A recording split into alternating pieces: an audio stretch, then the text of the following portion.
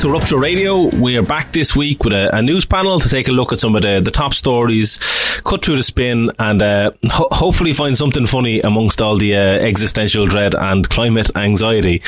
So I'm Cian, and today I'm joined by the most dangerous man in Ireland, Dave Murphy. How you, Cian? The most knowledgeable person on the panel, Diana O'Dwyer. Hiya. And special guest, RTE Folk Music Award nominee and eco-socialist Owen O'Canavan. How are you? How are things? Good to have you back. How are you getting on, Owen? I hear, what is this RTE? Before we get on to the heavy topics, the COP26 and the cultural death of Dublin, what is these awards that you've been nominated for? What's that all about? Just myself and Ultan O'Brien from Clare, he plays fiddle and viola, so we made an album there. Released last year, so it's up for best album and best emerging folk act as well. So good crack. There's no way we can't run a vote for Owen and Ultan campaign or anything. I don't think so. I think it's chosen by RTE organises it basically, but We'll send them a signed special edition of Rupture or something, just to sway the audience, And so you've obviously, what's the name of the album again? I think we had you on when you launched your album before. Yeah, it's called Solace and Lay, so the light of the day. So it's kind of it's mostly kind of old songs and old channel songs really, but there's a couple of one or two new ones there as well. And so the big thing that's been going on within all that folk music community, and that I know you've been at the head of, was the big protest about the Cobblestone, where they I'm not from Dublin, so I've only vaguely heard of the Cobblestone, as a pub with a massive trad scene going on in it. But maybe you could talk to us a little bit about what is the background to the Cobblestone and how important a role it's played in that. Yeah, I mean it's been a massive kind of cultural hub for decades really, and it's it's not just about the pub there. So the backroom venue, which is really threatened by these plans, which would have held kind of concerts, music lessons, dancing lessons, different singing sessions. So there's the night that Larry got stretched, which is a kind of a young person's kind of singing session that happens once a month. There's and even then that you find out more the more we're doing this campaign about the different things going on. At the first protest that we had there was a woman who spoke about traveller singing sessions that she used to organise, where she went to 15 different venues that all turned her away before they were welcomed with open arms really in the Cobblestone. So it's that kind of a place really, and even just from a left-wing perspective, we've often done kind of fundraisers there, anti-racist fundraisers, housing stuff, and we've always been welcomed there and never charged for anything or anything like that. So. And now there's the bottom line of it is they're trying to build a big giant hotel beside it, but that'll take the back room, or that'll take the music venue park or something, is it? It's basically going to engulf the front bar in a 9-story hotel. So it looks like the back room would be gone. It would leave the front bar intact, but obviously plonk a big kind of a hotel up around it and beside it. As well as it's not just about that, I suppose, alongside that there's so that the building beside all of that, there's a big Georgian building as well that's been restored, and obviously completely changed the character of the street apart from anything else. But yeah, I mean, in terms of the Cobblestone itself as a kind of a cultural hub, it would pretty much, I think, destroy it as what it is now. I'm sure it'll be marketable to tourists, because you could still say, come and stay at the famous Cobblestone Hotel, whatever it is. So, and I think it's kind of really.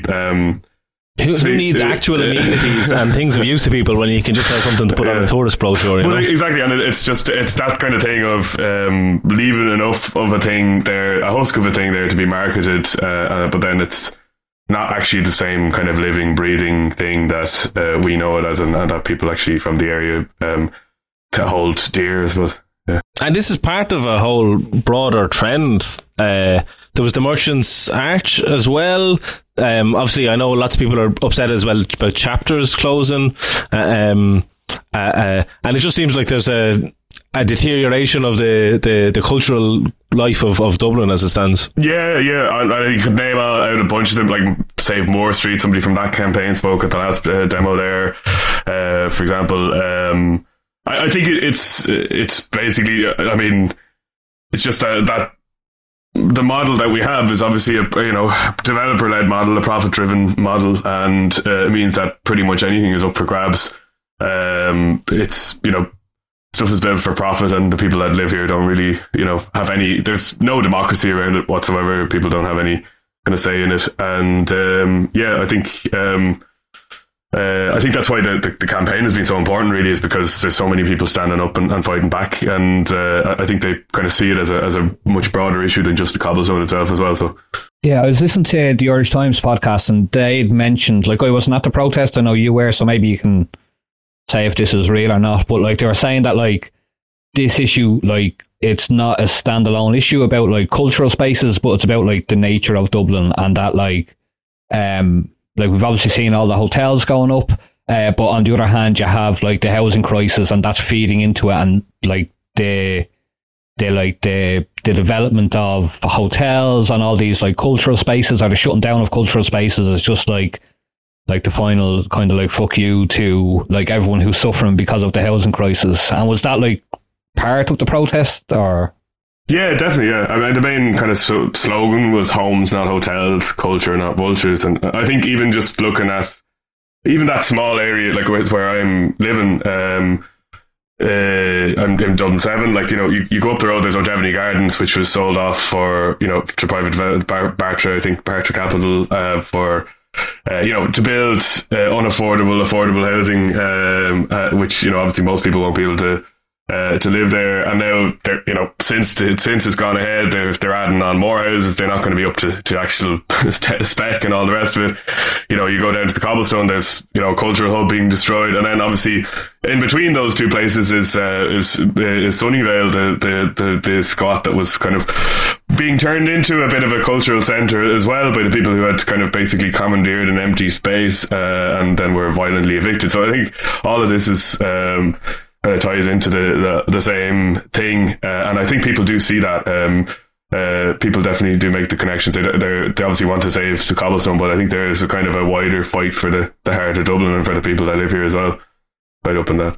And like for like say artists and musicians like yourself, and like I'm not really into the cultural scene. Like I grew up in Tallaght, and town was just a place I went into for like going for a few pints when I was younger, or protests or whatever. But like, what other facilities are there? Like on the podcast I was listening to, it said that like after the crash, when property prices dropped, that like there was venues that were used, like because there was no money to make in terms of like redevelopments being cancelled, that like venues are like used cheaply or available cheaply, like for artists or community groups. But now that these are closing down, so like with like say the cobblestone gone, what would be the alternatives? Like, would it be going in and like paying a couple of £100 for a room for a night, or like it'd be more like corporate and like private? There's definitely less. There's definitely not anywhere like the cobblestone that would kind of at the moment, I don't think there are kind of some venues around the place, but nothing that has that kind of that's that kind of cultural hub for folk musicians, I suppose, around the area. I definitely think there's a lot of the spaces are being kind of taken away, and the kind of we're losing a lot of the kind of opportunities that we had before to kind of get together to play and all the rest of it. So yeah, I mean, what would be there instead? It's actually kind of hard to say. It's not the cobblestone is pretty irreplaceable, and there's obviously other places that are good music venues and that kind of thing that we would play in, and we would but it doesn't have the same kind of that wouldn't be like a kind of a cultural centre almost, like, which is what the cobblestone is. And like last year or the year before, there was the thing with what was the other pub, the Bernard Shaw closing down, and there was like a reaction to it, like, so like, but I don't think it mobilised in like a protest the way the cobblestone has. But like, so like, what is the like difference between like the reaction this time and and the reaction then, like I'm sure there's like major differences in between what the Bernard Shaw was and what like the Cobblestone was in terms of like a place to play, etc., and like being like they are both kind of landmark places, like, you know. Why is there this big reaction this time? Is it like related to the house and stuff, like definitely, or is it like this place holds like a special place? I think it's a combination of both. I think there's definitely a massive musical community there in Dublin that, you know, that would be kind of probably the most important pub, like going back, you know, go back for decades. There are others, of course, that are, you know, the people playing and that kind of thing. This suppose has that kind of longest history and that kind of thing, and it has that back venue as well. But I do think then there's a second, you know, there's a lot of people just from around Stoney Batter, Smithfield, that community who've come out and who aren't musicians or whatever, but support the kind of culture or support, or, you know, want the pub to be there intact. And as well as that, then there's people who kind of are, for whom it's the kind of straw that broke the camel's back in terms of all the kind of developments that are going on. So I think it's a kind of a coalescing of all these different factors, from the culture side to the kind of local importance of it to the, you know, the housing aspect as well, and just the general kind of malaise in the city, like when it comes to planning and development.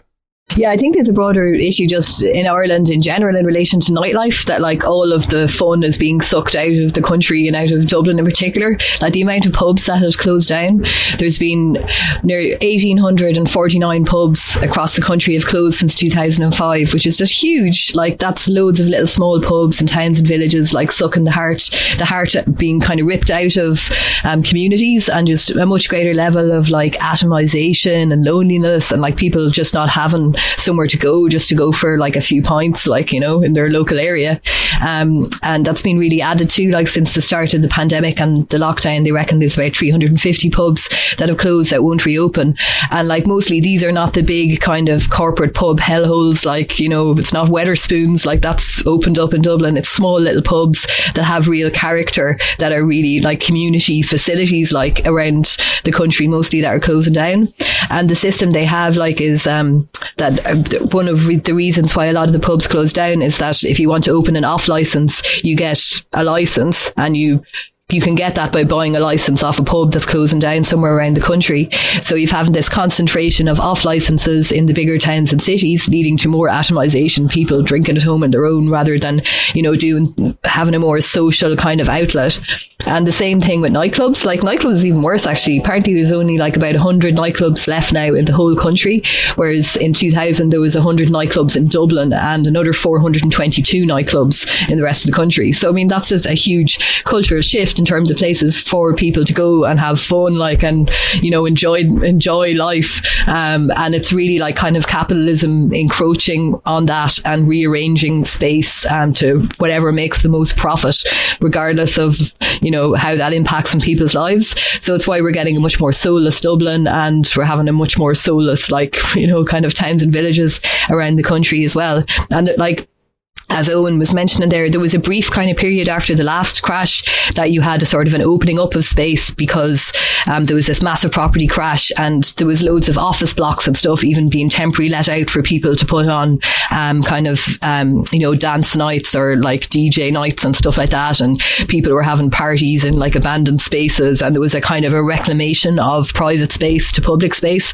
And now that process is being completely reversed again, with all the vulture funds moving in, just buying up all the property and investing in hotels and office blocks and driving up the cost of housing for people, you know. I saw that meme of like Owen Keegan's vision of the future of Dublin. It's just everybody living in hotels, and the only bookshops, there's no bookshops, there's no pubs, whatever, it's just hotel pubs, and you just read the little pamphlets available at reception, and, you know, that is his cultural vision for Dublin. But maybe just you have to kayak there as well. Yeah. Did you see that when Owen Keegan wrote that letter to UCD Students' Union about, why don't you build your own student accommodation? And somebody said, why don't all these kayakers just come together and build their own kayak club or kayak private whitewater rafting facility? But anyway, what was I saying? Just connected to what Diana's saying, maybe is to move on to eviction, the Sunnyvale community centre, or the squat that they had that was being kicked out. That was kicked out by the private landlord and the Gardaí, because it's kind of connected to that same thing, which is that like a group of people had taken what was a disused building that the developer was sitting on and was turning it into a place to provide accommodation for people, a bit of a community heart as well. And obviously, not only did the landlord react against that, but like the state completely backed it up. They had a 7 a.m. dawn raid, Jobestown style. They had 20 or so Gardaí, 7 squad cars, and they even had one of the Garda helicopters in the sky backing up what was, it seems, or it's alleged, it was an illegal eviction. Like, I don't know if people saw all the details of this, but the Gardaí talked about, oh, well, we were just enforcing a court order. But it turns out that court order that they were enforcing was from like 3 years ago. And it wasn't against the current tenants whatsoever. It was against it was against the landlord, actually. So like, this, it screams of an illegal eviction. And I don't know, people may have seen ICCL as well, without saying that like, actually the Gardaí have no role. These are in any of these things. These are private, civil matters of evictions, and the Gardaí should not be there whatsoever. But it just goes to show like, which side the guards are on and which side the state is on, you know? Oh, and you were up at the protest at one stage, right? Well, yeah, well, I mean, I wasn't I was at kind of in the aftermath of the eviction. I went up for a while. It's actually just up the road from where I am, so I know a couple of people living there. But yeah, I mean, it was completely brutal what they did. You know, they went in with crowbars, baseball bats, and all that kind of thing, and they completely, like, when you see the inside, they completely destroyed the place through paint on the stuff. There was a couple of people who had vans there who were living in those vans on the inside in the courtyard as well, and whose vans they broke the windscreens on them. Like, it was just musical instruments broken as well. Like, it was just complete kind of destruction and destroyed pipes as well. Just basically the aim was to go in and make it unlivable, I think. And you know, and then you look at who's behind it as well, like the property developer themselves. It's McGrath Group, and they've a kind of a history of unlawful evictions and overcharging rent and all that kind of stuff. Like at one point they were found they had to pay 11 grand to these tenants because they had unlawfully raised their rent from I think $1,250 a month or something up to $2,000 or something like that. So it's just an incredible kind of so they're, you know, they're not nice people, put it that way. You know, and I think the place is obviously they've got a planning permission for a build to rent there, 166 apartments. Who knows when that would have been started, of course, when they would have started building those or anything like that. But, you know, again, it's... But do you think that place, what was the other one? North Frederick Street, a couple of years back, that they similarly, guards went in, backed up what was a brutal eviction, and that building is still sitting empty. It's 3 or 4 years on, you know? So, like, what this is really about is defending private property, defending the rights of private landlords and property developers to just sit on vacant buildings. That, like, their right to own something is greater than your right to a home or your right to somewhere to sleep, like, you know.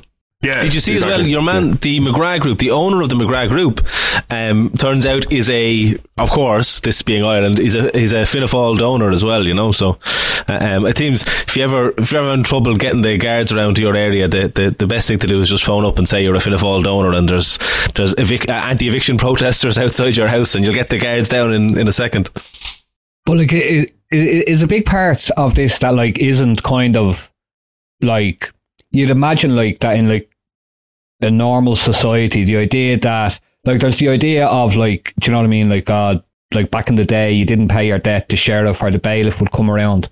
But you seem to have these like companies or like squads of like thugs who go around like beating the shit out of people to evict them out of properties. Like it's happened like you had it at the Take Back the City thing where these lads turned up in balaclavas, like, and the guards stood back, like, well, these like shock troops went in and beat the shit out of people and dragged them out. And you've had it in this case, and like there has been some like famous,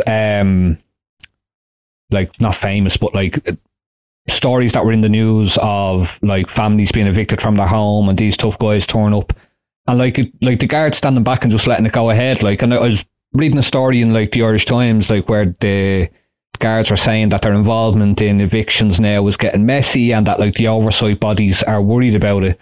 But like surely you can't be like, well, like, you know, the guards are going to back up the property rights, but like surely like you're there and you're watching these lads go in and like smash a place up, beat people up, drag them out, like, and they're just standing there going like, we're here to whatever, keep the peace, and like the peace that they're keeping is like batting away protesters. Like, we're overseeing things, we're overseeing the violence of property relations, the inherent violence of property relations. You know, we're here to make sure things don't go too far, you know. Yeah. Come and see the violence inherited in the system. Come and see the violence inherited in the system. No Monty Python fans. Yeah, and like obviously the protesters came back later that day, and or the tenants came back later that day and reclaimed the building. So they did get it back. Obviously, as Owen was saying, like oil was thrown all over the beds, and like just the enforcers did everything they could to try to make it uninhabitable. But it is good to see people taking the place back, and fair play to CATU in particular, who mobilised and put out the call and got people down there to back it up, you know. Yeah, definitely. Yeah, I mean, yeah, so they did take it back. We'll see kind of what happens with it now. I mean, obviously it would take some amount of work to get it up and running again, but yeah, obviously they didn't kind of, I suppose they weren't kind of beaten down completely or anything like that. I think there's kind of a resolve around it anyway to try and make something of it. But the takeaway there being, as Owen said, they're not nice people. These are not nice people. Landlords are not nice people. They're very mean.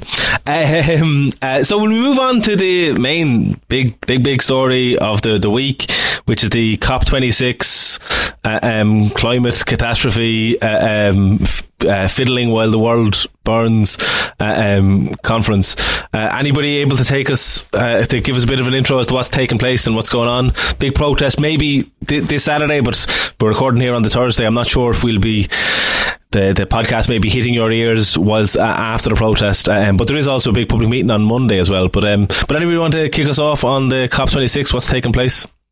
Yeah, like I think the main purpose of it for us as activists on the left really is as a display of how completely useless the world leaders are, in that they're not going to do anything meaningful. They're not going to take the measures needed to resolve the climate crisis, and this is just really a lengthy demonstration of that.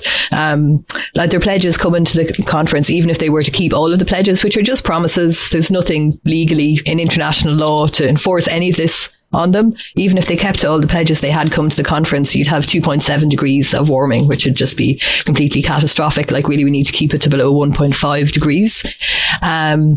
So, I mean, I think that's something that kind of gets forgotten about in all the commentary on this, that like, even if they make great promises about stuff, there's absolutely no guarantee that they will actually keep to those promises. There's nothing making them do it. Like, really, there's no real mechanism for global cooperation, because you've got a system made up of all these competing capitalist states who are all just trying to welch on any agreement as much as possible, or trying to get away with emitting more carbon individually, let the other country do it. And like, that's very much been the attitude of Ireland.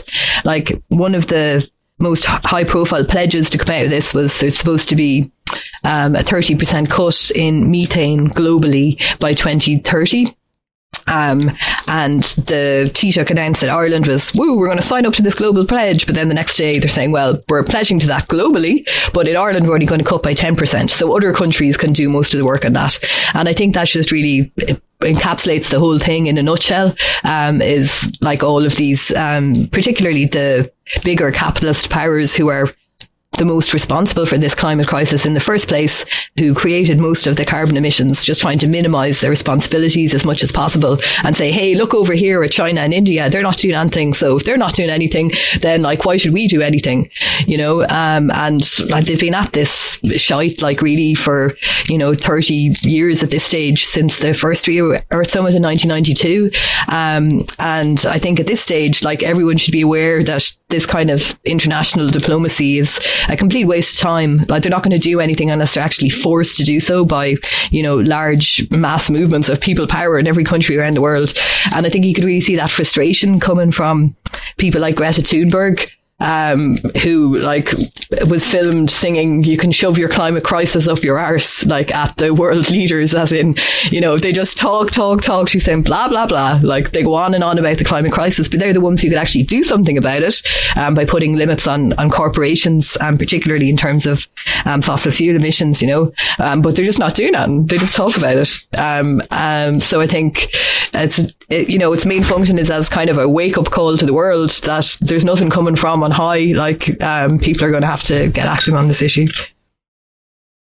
I thought that obviously you can shove your climate crisis up your arse is very reminiscent of, I remember the water charges. You can shove your water meters up your arse. Do you remember that? In the trial, John Bourne. Yeah. So John Bourne was asked when people were protesting at her car in Jobstown, were they not like doing political chants? And she claimed not to hear any political chants, even though they had video of people doing loads of sorts of chants.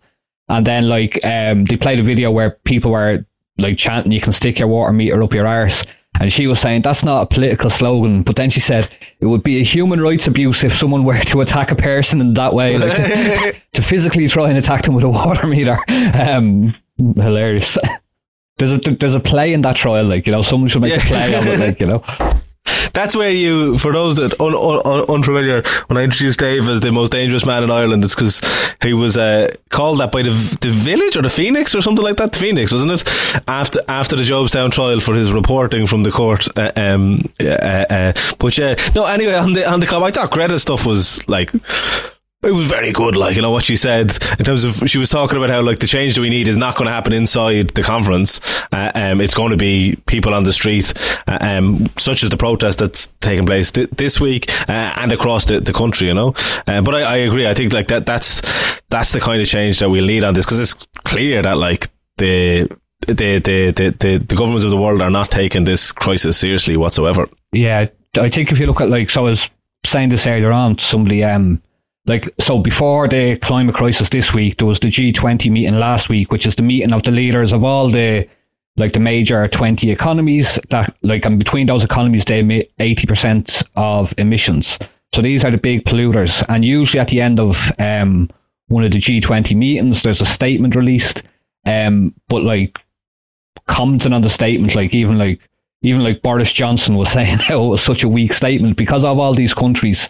They had to release this like vague statement saying that they committed to being at or around like zero net emissions around the mid-century. So like there's this idea of getting to zero net emissions by 2050. Some of them said, "Oh well, we'll do it by 2060," and then some of them like didn't even give a commitment to reach it by mid-century. So like that's the world leaders like at the G20, and now they're on this like big major platform where like everybody is watching them. There's this major protest. So they're given all these like you know, commitments that aren't really worth anything. Like if people remember, like just on the Micheál Martin thing, like the Paris Climate Change Agreement and all the fanfare that went with that. Like Enda Kenny signed up to the agreement, and then like 2 minutes later, after he got up and he gave his big speech on the stage, he was talking to journalists, and they were like, "So you signed up to all these commitments?" And then he said like, "Well, climate change isn't really a priority for Ireland because like they were more worried about getting the economy going, and they'll do whatever it takes to do that, you know." So like, and getting the economy going was inviting in all these data centers and encouraging a massive expansion of our dairy herd and all. You know, that was their economic policies, you know, which now we're seeing the result of. And I think as well, like the main. Yeah, like when you look at all the promises and you say, "Well, look, this is inadequate to begin with," even looking at our own carbon budgets, where they're backloading the bulk of the emissions onto the second. So the first term we're going to do 4.8% reductions, and the second term we're going to do 8.3% reductions. The fact that, and beyond that, of course we don't even have the mechanisms to actually achieve even that 4.8. I don't think it's going to happen, because of when you look at their actual policies, it involves no just transition for small and medium farmers, just the same kinds of policies that helped the big major agri corporations, the big beef farms and so on, more data centers, all the rest of it. Transport, Eamon Ryan there a couple of weeks ago saying we'll need more people will need to take transport, to use public transport before the fares come down. The beatings will continue until morale improves. And then so it's they're not going to do that. And then the whole backdrop of this is all there's talk of emission reductions is the earth is getting warmer, even though there was, with a pandemic related reduction in emissions of about 5% or so, the earth still got warmer, because we're still putting out more carbon into the atmosphere than we're bringing in, and so we're not even the action to actually begin to reduce this hasn't even begun in any kind of a meaningful way. And then it's all then you look at the conference itself, and it's it is just theatre. When you see Jeff Bezos flying in on a private jet to talk about the fragility of the earth and all this kind of thing, and he's saying he's going to spend $2 billion on the climate crisis, which is fucking pocket change for him. Not to mention, what the hell is he going to spend it on? It's not, he's not going to spend it expropriating himself, put it that way. He's not. Is he not offered to donate to PvP? No. Well, even you see Boris Johnson speak. So Boris Johnson came up with this idea that we're at 1 minute to midnight, and that we have to act now. So building up the drama, and I was reading an article saying, well, look, when it was 10 minutes to midnight, Johnson was going around writing articles about slagging windmills and climate change isn't real. What do we expect to have, a country full of windmills? And then he comes out with this analogy comparing the situation to a James Bond film, and that James Bond is tied to a doomsday device with a red digital clock ticking down in the corner, and that we're James Bond now, and we need to get the Bond type spirit, and it made me think he probably hasn't watched a Bond film in about 30 years if he thinks that's still the storyline of a James the red digital clock ticking down in the corner, And then the camera cuts to Biden and he's asleep. Yeah, he's having a nap. 40 winks. all the pros have a nap, as we all know well.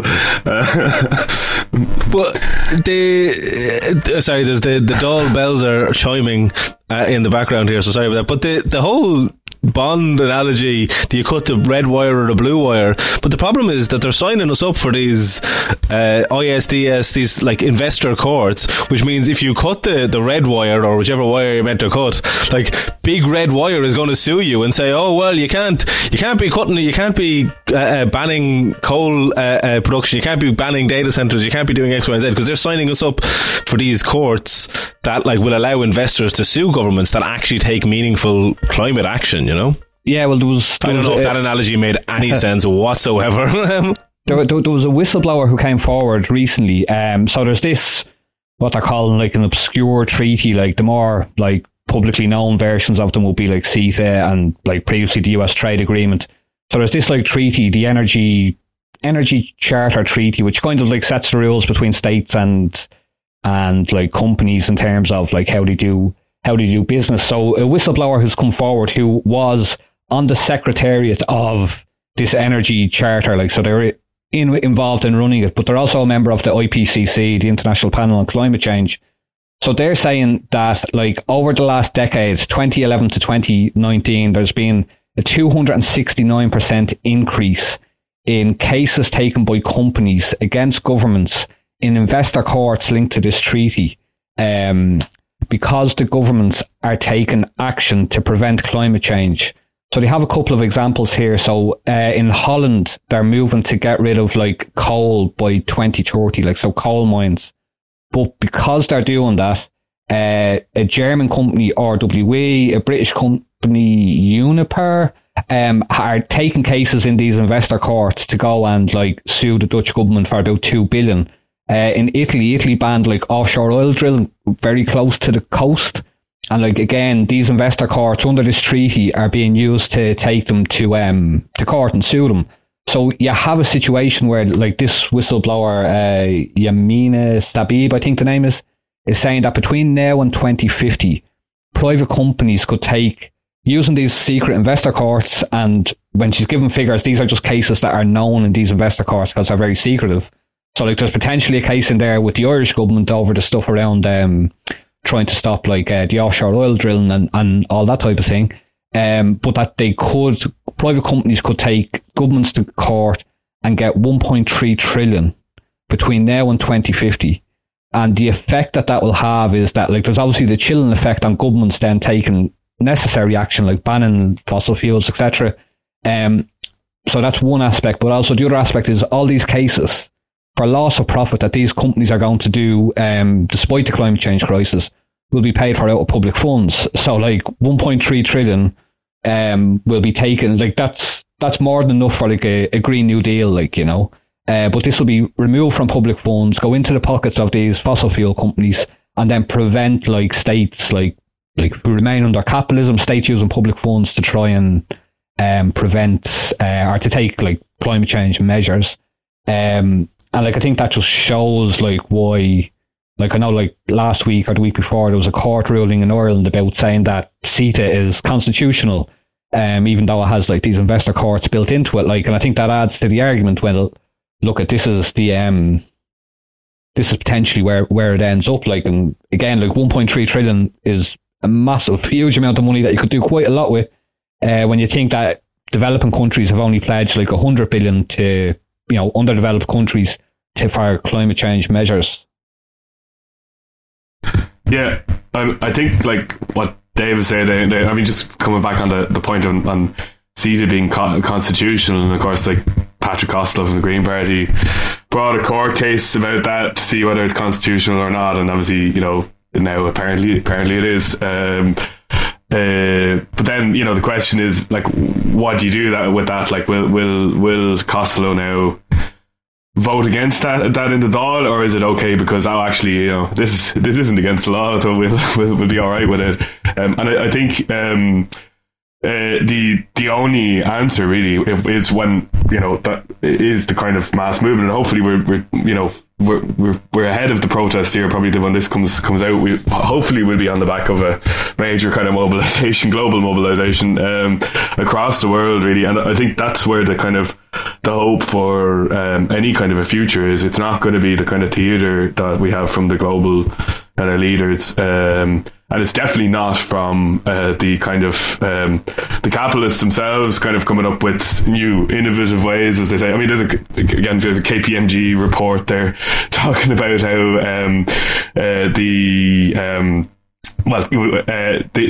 talking about how we are going to need innovation. The Green Innovation Hub will be a platform to bring together investors, capital, scientists, and industrial players to catalyse large-scale climate action.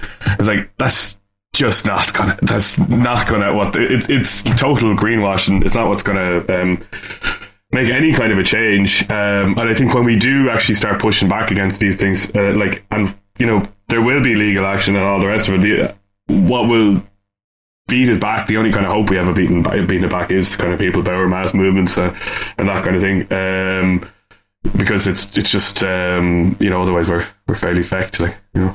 The other one I was looking at there was just related to, we're just talking about the kind of the legal action, but it's not that long since Stephen Donziger. Have you heard of Stephen Donziger? He's an Indigenous rights campaigner, lawyer. He spent kind of decades battling against Chevron over pollution in the Ecuadorian rainforest, and the Chevron were ordered to pay 9.5 billion to the indigenous people, basically for the damages in the Ecuadorian courts. They won in 2011. There was a civil case then where the US, the Manhattan judge basically barred enforcement of the 9.5 billion, and like since then he's been completely hounded and persecuted. He was disbarred from practicing law. This is the Donziger. in New York last year. He was found guilty. Basically, there was this kind of attempt to smear him and to shut him up, basically, and he ended up kind of spending 2 years in court ordered home confinement, and eventually was sentenced there last month to 6 months in prison. So it's all kind of trumped up stuff that the corporation did, just kind of basically to punish him for actually trying to oppose what they were doing. Basically try to dismantle his life and turn him into kind of a weapon of intimidation against the legal profession. So yeah, he's just gone into prison there now for a 6 month sentence.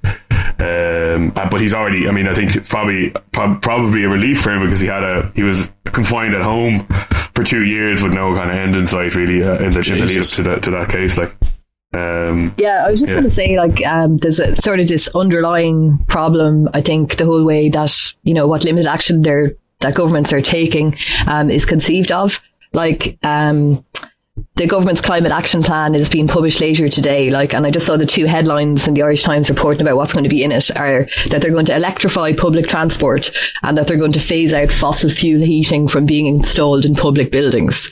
And that just really just shows how limited their view is of what the state can do. Like, you know, like, we can change things a little bit in terms of public services that we're directly responsible for. And also, you know, we can bring in carbon taxes on ordinary people. But basically, we only control what the state does directly in a limited way, and we can kind of nudge individual behaviour through taxation. But like, we can't touch the corporations, we can't, you know, nationalise fossil fuels, we can't expropriate wealth in order to rearrange the whole economy for an eco-socialist Green New Deal. So it's these big massive things they need to do, but that all means like taking on the power of corporations, and they just want to limit the sphere of what this really neoliberal view of what the state can do to just like influencing individual behaviour a bit and putting it back in individuals.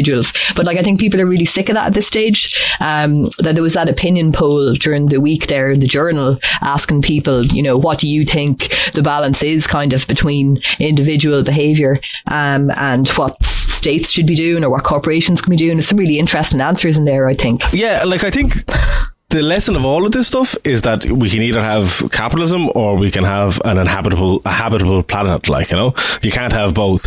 And if we continue with this like reliance on the private sector, this control over the economy by like private for-profit companies, then like we are doomed. We're on this inevitable path towards like extinction, it seems. And this conference, I agree. Owen used the phrase of like political theatre, and it is like, I was looking. They had in 1992, there was like the Earth Summit, which was like a similar kind of conference 30 years ago. And that also made similar gathered loads of people together, made big claims about how, we're now going to tackle the climate and we're going to stop polluting the world. We're going to protect the Earth, you know.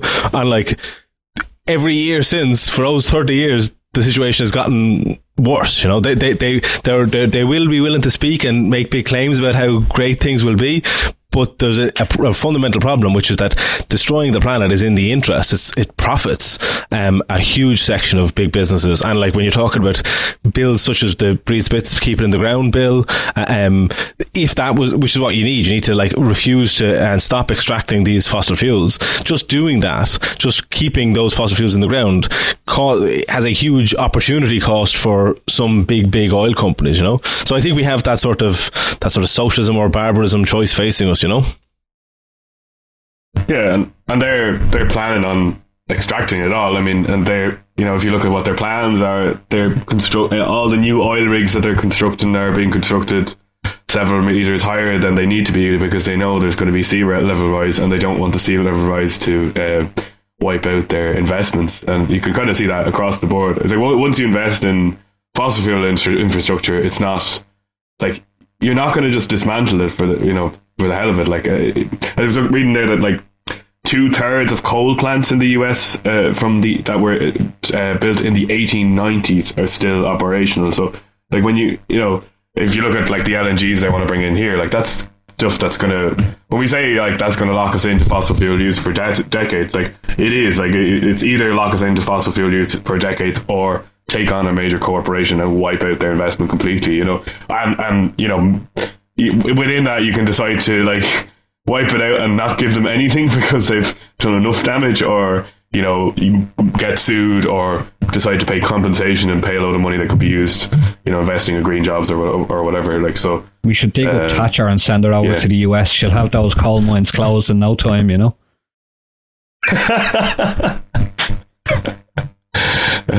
Coal plants either rather than mines, I think. I'm sure she hated them as well. I'm not sure where they're getting the. Okay, so we leave it there. Thanks a million to all our guests, and in particular, thanks Owen for joining us. We'll have you on your next big. When you win the awards, we'll get you back on. And thanks also to our supporters on Patreon, who make this possible with their support. And if you aren't already supporting us on Patreon, please come on, get with it. So you can sign up for as little as $2.50 a month and help us keep this show on the road, as well as getting advanced access to the interviews and a say in what we do next and who we interview next and what other panelists we should bring on.